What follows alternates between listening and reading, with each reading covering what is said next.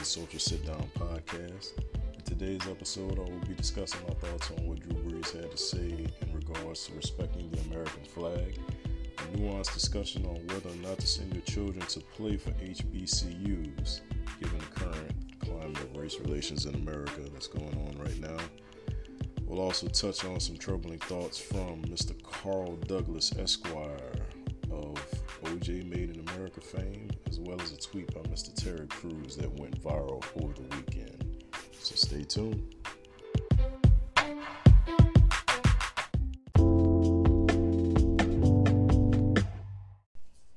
So before I start talking about what Drew Brees said over this past week, I have to take you back to the spring and summer of 2016, before the ESPYs started, where Dwayne Wade, Chris Paul, Carmelo Anthony, and LeBron James made an opening statement in regards to the murder of Alton Sterling and Philando Castile.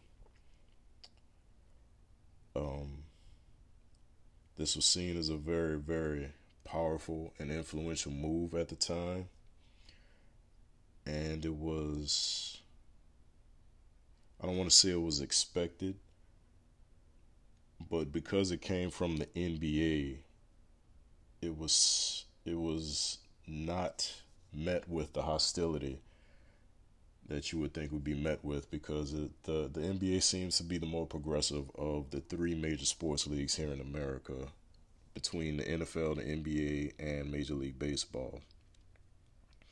So the question that happened after that particular moment was, what would the NFL do in response to the killings that took place in Baton Rouge, Louisiana, and Minneapolis, Minnesota? There wasn't really talks being scuttlebutt around in the media, letting the fans know what would take place. And I'm pretty sure a lot of people in the NFL really didn't know exactly how to go about doing something as big as NBA players did, because they wouldn't have had the platform of the ESPYs to do it. They'd have to do it somehow, some way during the season. One man in particular decided that he would make a statement by sitting during the national anthem. The young man, of course, is Colin Kaepernick. It took, I want to say, all of preseason before anybody noticed that was what he was doing. He was just sitting on his behind during the national anthem. Once the anthem was over with, he'd get up, he'd start playing whenever he was in the game, or he'd be on the sidelines just, doing regular stuff. When the media came and asked him about it, he explained in detail what he was doing, and he got some backlash over it. So, in order for the narrative not to be stolen away from what he was doing, which was the protest of police brutality in the United States of America for black and brown people, it was seen as disrespectful just to be sitting there on your behind during the national anthem being played. So Colin Kaepernick reached out. One of the people who responded back to him was a Green Beret, former Green Beret, Nate Boyer, who used to play for the Seattle Seahawks. Nate Boyer said that it's highly disrespectful just to be out there while the national anthem is playing and sitting on your behind, showing a total, utter lack of respect for the men and women who fought for this country. Blah, blah, blah, whoop-de-whoop, because I'm centering myself. So, on the behest of Nate Boyer, Colin Kaepernick decided, all right, I'm going to be more respectful, because I don't want the initial protest to be taken away and somebody to run with this. I'm going to genuflect. I'm going to drop down on one knee. I'm going to show my respects to flag and country, but I'm still protesting the brutality shown by police officers to black and brown men in this country. He explained that as he was walking off the field, then again as he was met by the media in his locker room, he explained in 2016 the reason why I am taking a knee is not to disrespect this country, not to disrespect this flag, not to disrespect the national anthem. It is in peaceful and silent protest of police officers taking black and brown lives into their own hands because either they were in fear of their lives, they weren't properly trained, or just because they had it on their mind that day that they were just going to use their weapons, and whoever got in the way, they were going to get it. During that time frame, a lot of political figures, a lot of fans of all races, and one Drew Brees came out publicly and stated that he found that even though Colin Kaepernick went from sitting on his behind to talking to somebody who's actually in the freaking military to kneeling, I do not like people disrespecting the flag and the anthem of the United States of America. All right, cool.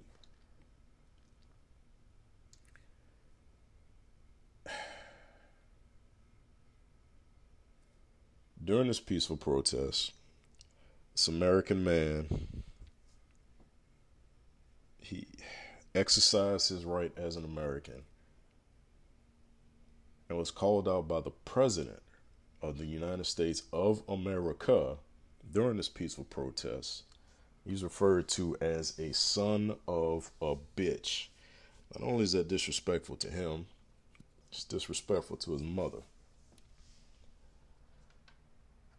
And in the non-civil world, you get your ass whipped for something like that. But Colin, along with some of the other players around the NFL who were bold enough to follow in his footsteps, took it on the chin, kept on rolling with it, right? Since then, we've had several incidents caught on film, caught on tape, caught on cell phones, whatever, of policemen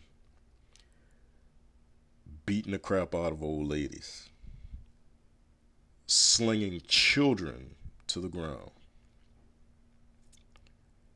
going into people's homes and killing them. And this latest incident that we've had that has disrupted the entire world is this punk ass cop named Chauvin, who for close to 9 minutes put his knee on another man's neck, listened to him scream and beg for his life as he just sat there with his hands in his pocket with no remorse. This evil human being who just so happens to be a police officer, at least he used to be, killed a man, giving us visual evidence of the main thing that Colin Kaepernick was taking a knee for. Somebody who had a voice was trying to give a voice to the voiceless, which is everyone's civic duty in this country.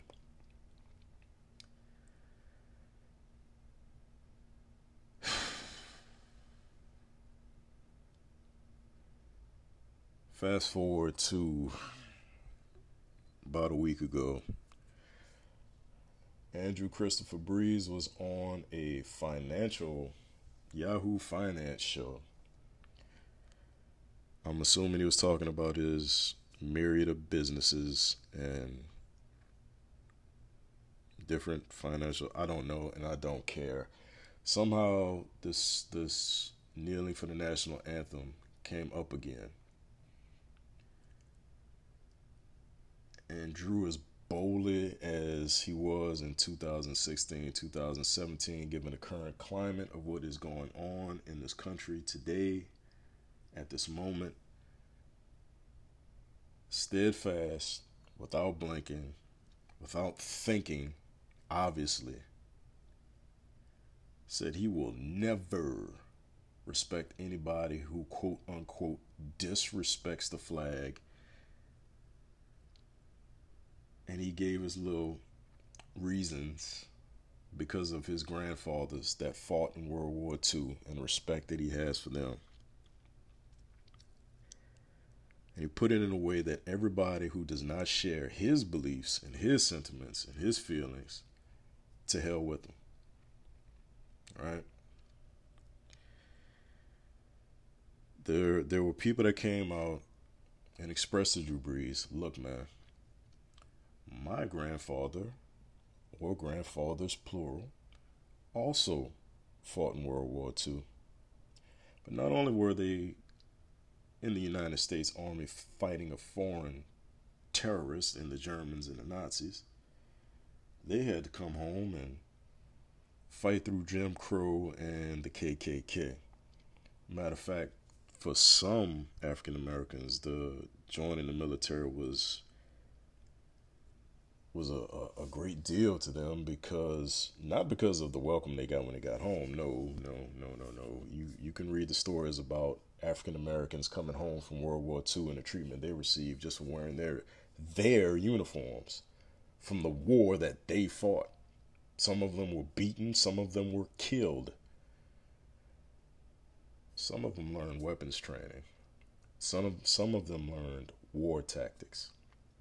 And they took those tactics back to their hometowns, and they defended their families and their neighborhoods and some of their businesses from terrorist attacks from white supremacists. I mentioned before in podcast previous to this one about the 1965 NFL AFL All-Star game that was supposed to take place here in New Orleans, and how a young man named Ernie Ladd had a gun pointed to his face, because back in those days, 1965, keep in mind World War II was in the 40s, this is 1965 in the South. Ernie Ladd was a colored boy. You can't eat at the same restaurants. You can't sleep in the same hotels. You can't even catch a cab in New Orleans unless you had a white boy vouch for you. Then you were good enough to get in that cab and keep your hands where I can see them. This was swept under the rug, of course, because New Orleans was on the books to get a brand new NFL expansion franchise that eventually became the New Orleans Saints. The team that took a risk on you, Mr. Drew Brees, when your shoulder was messed up. Same city, back in 2005, we, along with a lot of cities and states in the Gulf Coast area, going through the horrors of Hurricane Katrina and its aftermath. And the United States government looked at this city, saw all those colored faces on the television screen, and had a debate on whether or not to offer help to the city of New Orleans while women were being raped, elders were being beaten, lawlessness was rampant. Our government, under that flag, said, New Orleans, you're on your own.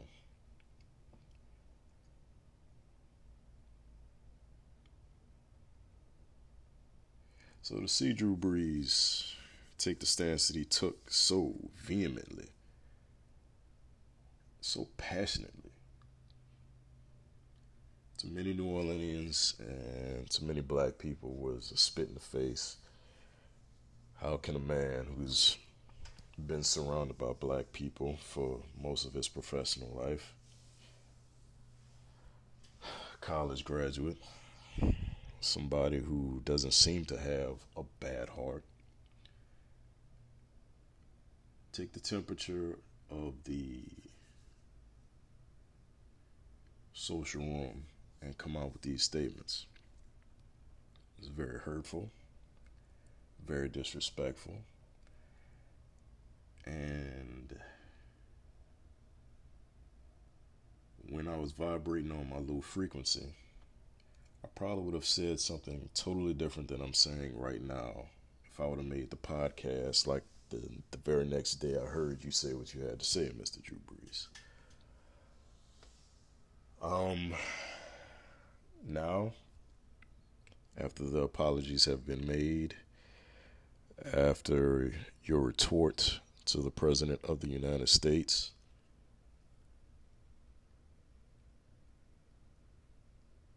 I'm still iffy on you. I'm still iffy about Drew Brees.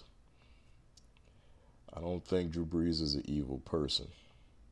As a matter of fact, I am a high school football coach, and one of our home stadium is in a refurbished playground that Drew Brees, along with Anthony Davis, used funds to help rebuild.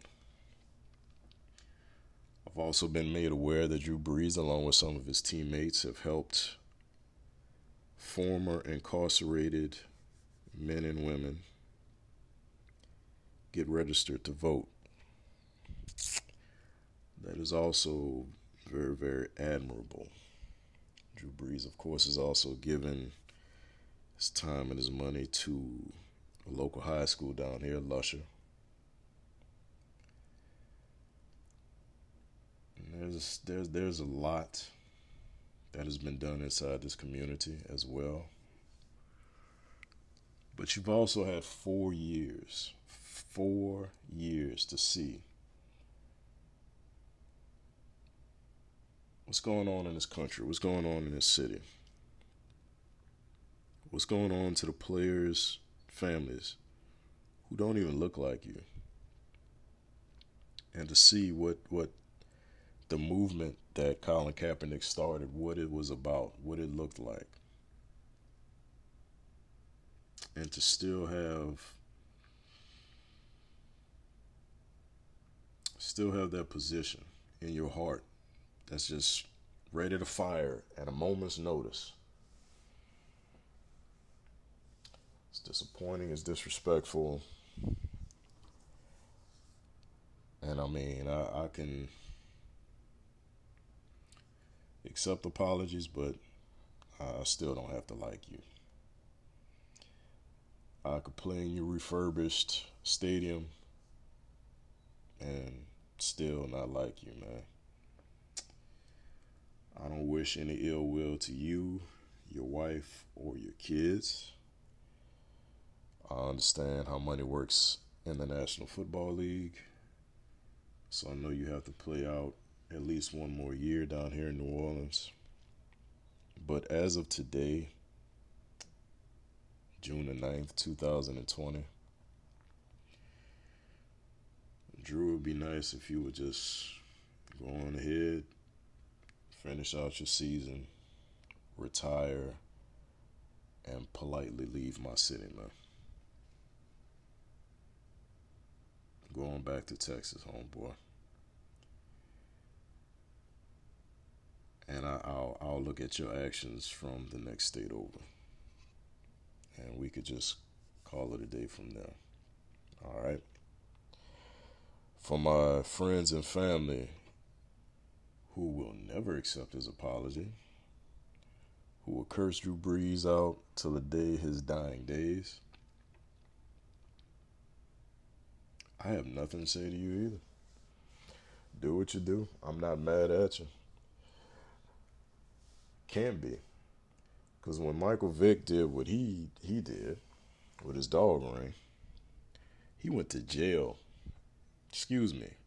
Rewind. He went to prison for 2 years. Man did everything. He cut his hair. He went to prison, served a maximum sentence for a first-time offender. Just because of the color of his skin, don't get it twisted. Came out. He did everything.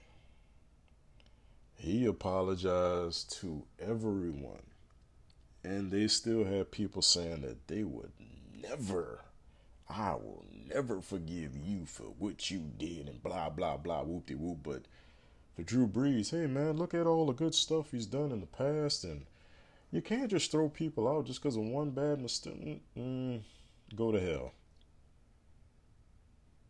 Go to hell. So again, for friends and family members, associates who say, nah man, I ain't with you on this. Drew Brees could go to hell and burn. I'm gonna have to back up and say, hey man, hey woman, that's on you, bro. You got it. And I can't tell you nothing. Because I know how this game goes. So, again, to Drew Brees, yep, I'll watch. You want me to watch and see your actions? Sure, I'll watch. I'll see your actions. I'm a fan of the team that's in my city. I'm still rooting for my team. But when your time is up, man,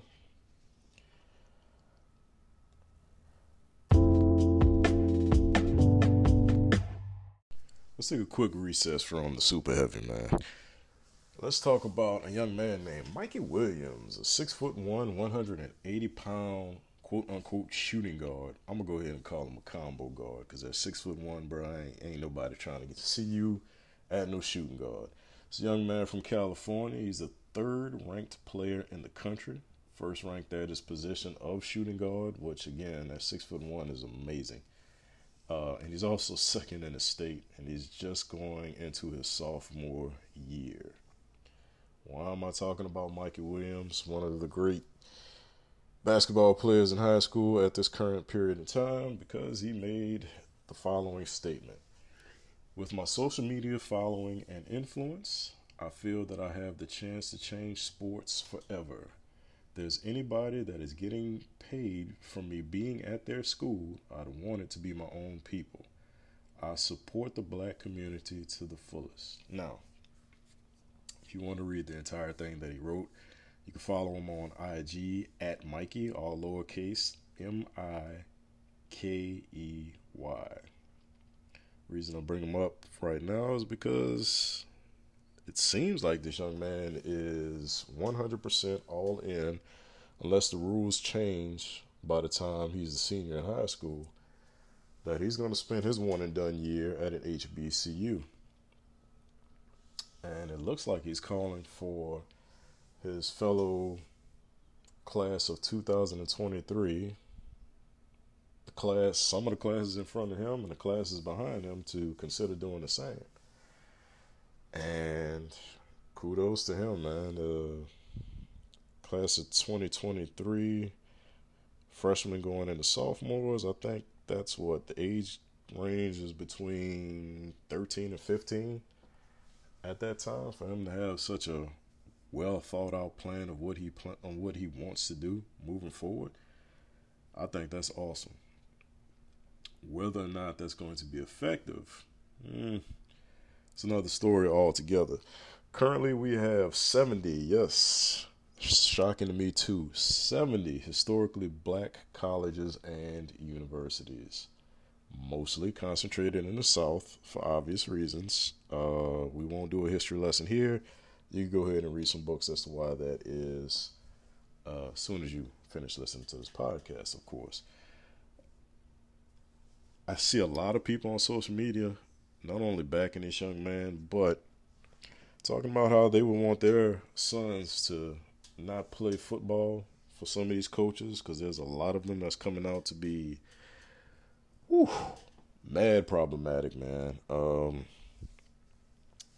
At the University of Iowa, their strength and conditioning coach, Coach Doyle, seems like the entire 21-year career of him being at Iowa was just hell if you were a black student. You have the defensive coordinator from the University of Utah being suspended over a racial slur. I don't even know when he used it. I think it was recently. Who knows, man? You have a 3-year-old situation at the University of Clemson. I think I talked about that the last podcast as well. And Mr. Dabo Sweeney. I'm not going to get into that because, again, this is supposed to be the chill hour. And there's a small incident that took place down at Florida State. Small in the fact that nobody was called outside of their name. Big in the fact that the head coach seems like he lied, kind of, sort of. Said that he spoke to every player on his football team about what's going on right now. That wasn't exactly true. It was a mass text that was sent out, and if you responded to that mass text, then the coach will reach out back to you. Coach Norvell has since apologized after a player on the football team, I think the captain of the football team, came out and said that no, this isn't true. The coach did not talk to any of us. He sent out the mass text, and the only way he would talk to you is if you responded. So I think a lot of parents are a little bit sick and tired of the stuff that they're hearing now and some of the things that they've heard in the past, perhaps, and they want to start sending their kids to more historically black colleges and universities. And again, let's think about this for a second, because a lot of these places are in need of some hefty donations. They're very underfunded. I got the pleasure of spending some time at Delaware State University for spring football. And I took a look at their weight room in 2016, I believe. 2016, their weight room looked like LSU's recreational center weight room when I was going there in the 90s. You know what I'm saying? So, if people are very hell-bent on this movement, there's going to have to be some things put in place in order for us to help push this through 100%.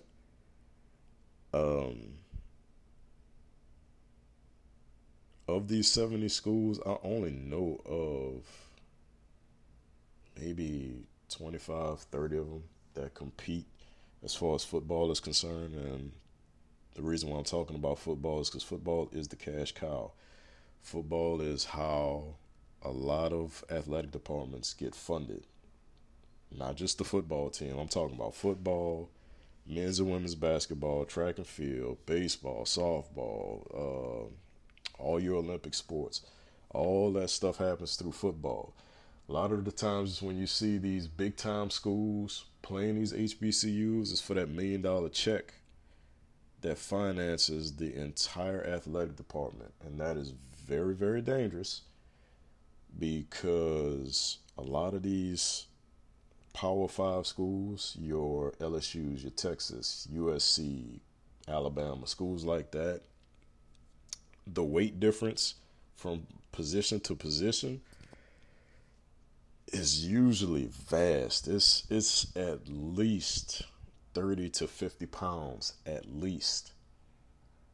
And these kids, coaches don't have to get beat up over that. The administrators don't have to get beat up over that. The kids are the ones who get to feel that pain and sometimes that embarrassment, because some of these scores are gross. So money. If this is the way we want to go, cool. I'm fine with that.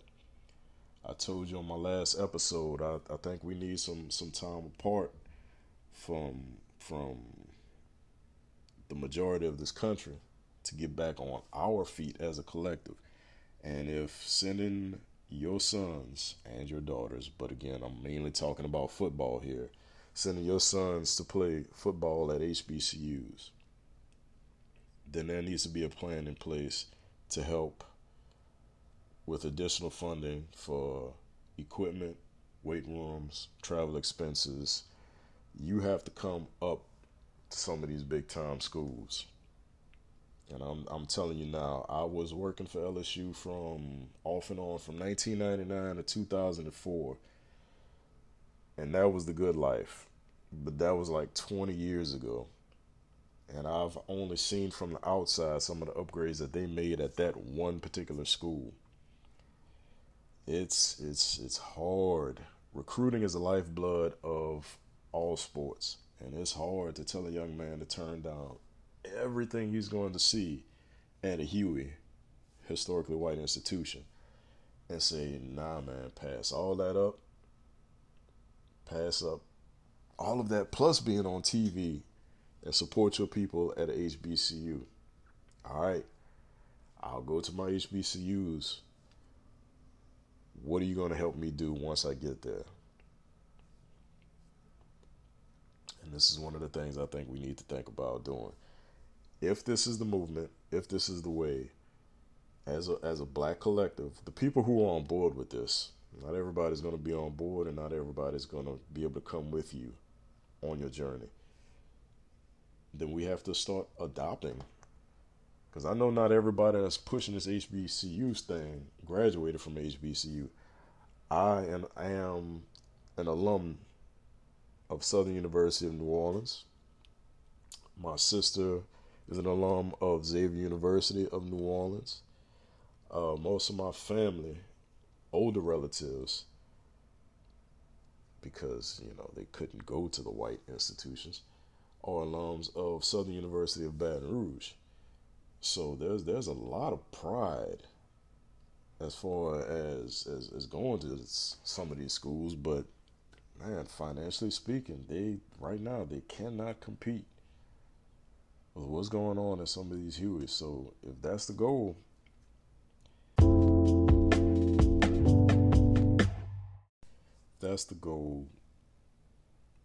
let's organize. Let's put a plan in place and get this done.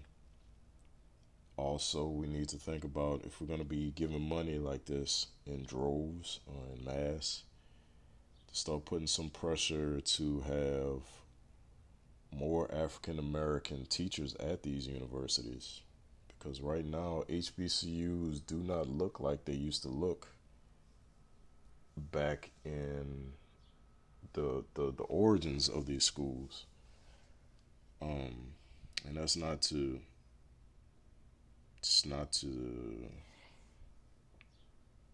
I don't want to sound xenophobic towards any of the educators, professors at HBCUs right now, but I've gone to 2 different HBCUs in 2 different states, and it's hard to find a black professor, which is odd to me.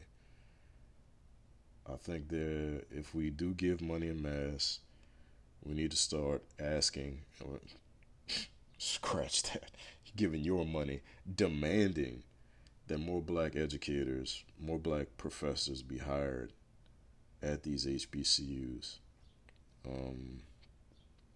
I have tons of respect for the men and women who come over from different countries to be educators at our HBCUs, but it would be nice to see more black faces as teachers. This is one of the main reasons HBCUs were started, one of the main reasons people claim they want to send their children to HBCUs.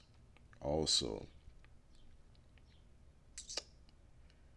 the reason for the talent gap, again, another reason why these HBCUs were started and were highly functioning. On the legal side of this, we need to look at this Prop 48 clause. Because back in the day, I was born in 1977. If there's anybody listening to this podcast around my age, you would know that these SEC schools, and outside of Alabama, they weren't all that great, man. The SEC was kind of garbage compared to like the Pac-10 and the Big Ten. That they couldn't really hang because some of your best, not all, but some of your best talents, they were going to HBCUs because of Prop 48, man. A lot of these kids had the athletic ability, but some didn't have the grades. Some just didn't want to be surrounded by, let's be real, these are Southern schools, man. They didn't want to be surrounded by racist people, man. Let's be honest, call a spade a spade. So once the comfort levels start getting higher and higher, and once this Prop 48 rule came into place, I want to say in the mid 90s, a lot more African American students, as far athletically speaking, started going to these historically white institutions like your Auburns, your LSU, your Ole Miss, your Floridas, so on and so forth. Um, so again, I'll close this up by saying plan, money, demands, and research. I think this can be pulled off. Whether it's going to be a mass exodus from Hueys into HBCUs, that's a wait and see thing. But I am optimistic from what I've been seeing throughout this entire country, throughout this entire world over the last week and a half. So stay tuned for that as well. All right, so these next two things, I'm gonna see if I can smush them together because it's not great. I'm gonna start off with Mr. Carl Douglas. For those who don't remember Carl Douglas, a very thin man from OJ Made in America fame. He was a lawyer and he kind of talked like this, and he was very flamboyant and loud and spoke in rhyme and rhythms, and he was he was alongside Mr. Kardashian and Johnny Cochran during the OJ trial. He was I believe he was the youngest lawyer that was on that team trying to get OJ off for murder. And he was on the Bomani Jones show. I forgot which one. I don't know if it was the Evening Jones or if it was his regular show on ESPN, The Right Time. But the news that he came with is that due to the Rodney King verdict way back in 1992, and those officers getting off even with video evidence, because unfortunately I think that was the thing that's damning, because there was video evidence of these police officers beating Rodney King and they got off. It's very, very hard to convict police officers for harming citizens, even murdering them. And I believe Carl Douglas even said on The Right Time or on the Evening Jones that over the last 20 years in the state of Minnesota, there's only been one police officer charged and convicted of a crime against one of its citizens. And that was the Somali American officer who got his 12 and a half years for mistakenly killing that white woman, Miss Justine. I think her name is Rusnacek. I hope I said that right. May she rest in peace. So that means that Officer Chauvin might just get off. He might just get away with murder. So all the fact that he got arrested, the fact that he's being charged with a second-degree murder instead of a third-degree murder, it the way that Carl Douglas broke it down, it seems like it doesn't even matter. It doesn't even matter. There's a strong possibility, because that's how, I mean, we all watch these crime shows, man. You always go back to precedent that was set in the past to argue present day crimes, and the Rodney King verdict looms large in this particular incident. And I think the Rodney King verdict has been used in pretty much all of these trials. So since those officers got off from what they did, Even though that was assault back in 92, and this is murder, second degree murder, here in 2020, Carl Douglas said that there's a strong possibility that this Officer Chauvin might get away with murder. Now, whether or not he gets to live in freedom, that's a whole nother story, because people are sick and tired of this. And it's not just black people, because I mean, the cops they've been on one. They have been on one. So I'm saying this just to prepare your minds and your hearts for the fact that there is a possibility, even with all this foolishness going on, there's still a possibility that this man gets off, this coward, this punk, gets off with murder. The other thing that came about this weekend is a tweet from Terry Crews, and this tweet says, defeating white supremacy without people, excuse me, let's rewind that. Defeating white supremacy without white people creates black supremacy. Equality is the truth. Like it or not, we are all in this together. I don't know what black supremacy is. I've never really heard of black supremacy.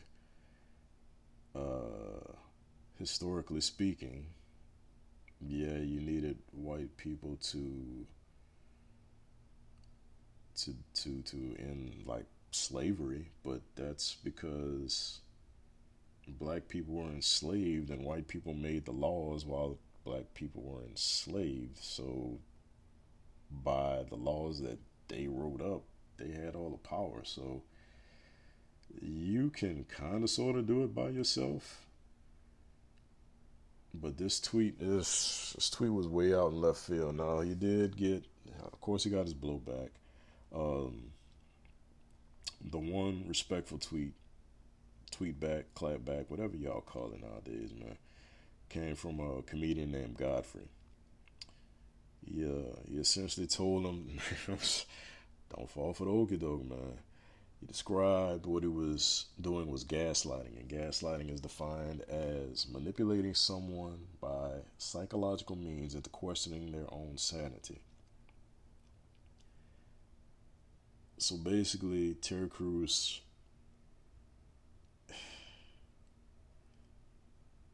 this is a hard one for me to explain because it's in my mind, but it's hard for me to get out without sounding like I'm on the same side with Terry Crews about this issue, because I honestly, I do not 100% agree with this.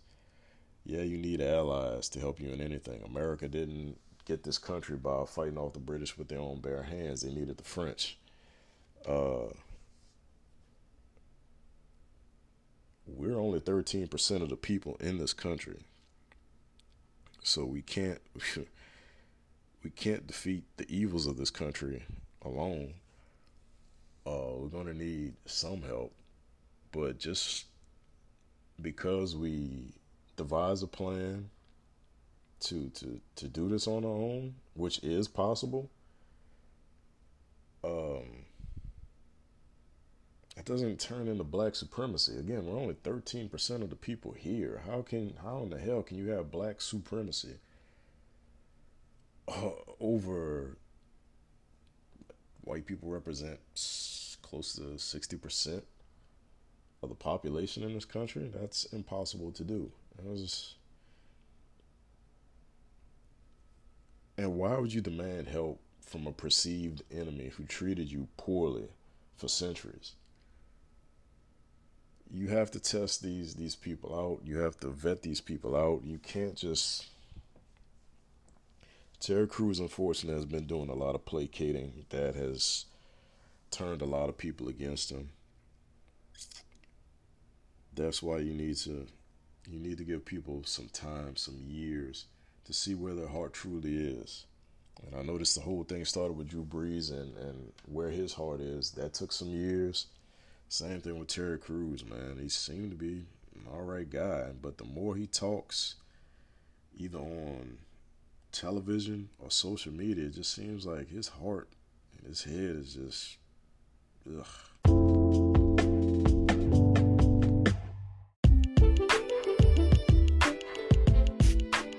As always, I appreciate you taking the time to listen to me.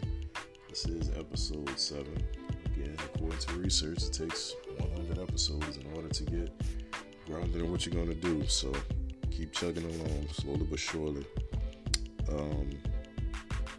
In this close, I would like to leave you with 3 Bible verses. No, I'm not that. I'm not a religious person. I am still on a journey and a path to seek out more African spirituality than traditional American religion. Or, let's just leave it at that. So, what's been going on in this country for many years, decades, centuries. Most people, they don't speak to Hebrew Israelites for obvious reasons. They rarely go and speak to the brothers or sisters of the Nation of Islam, again for obvious reasons. They tend to ask Christians how they feel. And the mantra, the fight tag is usually forgiveness. Forgive. The Bible says to forgive. So that's the lane they stay in the majority of the time. However, for those who are stuck on that wheel of bad thing happens, Christians, how you feel, we forgive, Bible says forgive, so I'm gonna forgive, and you go through this crap over and over again.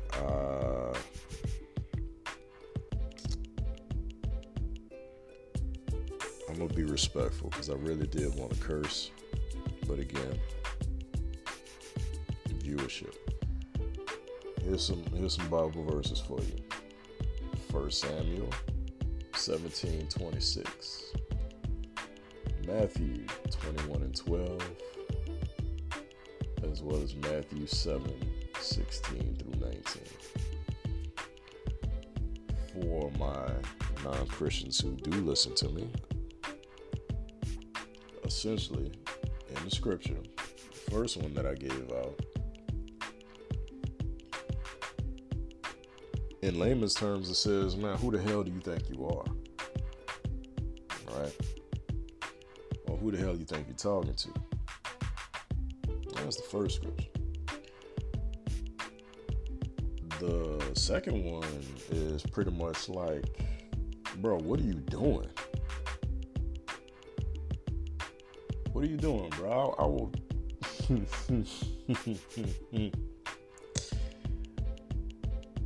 And that last one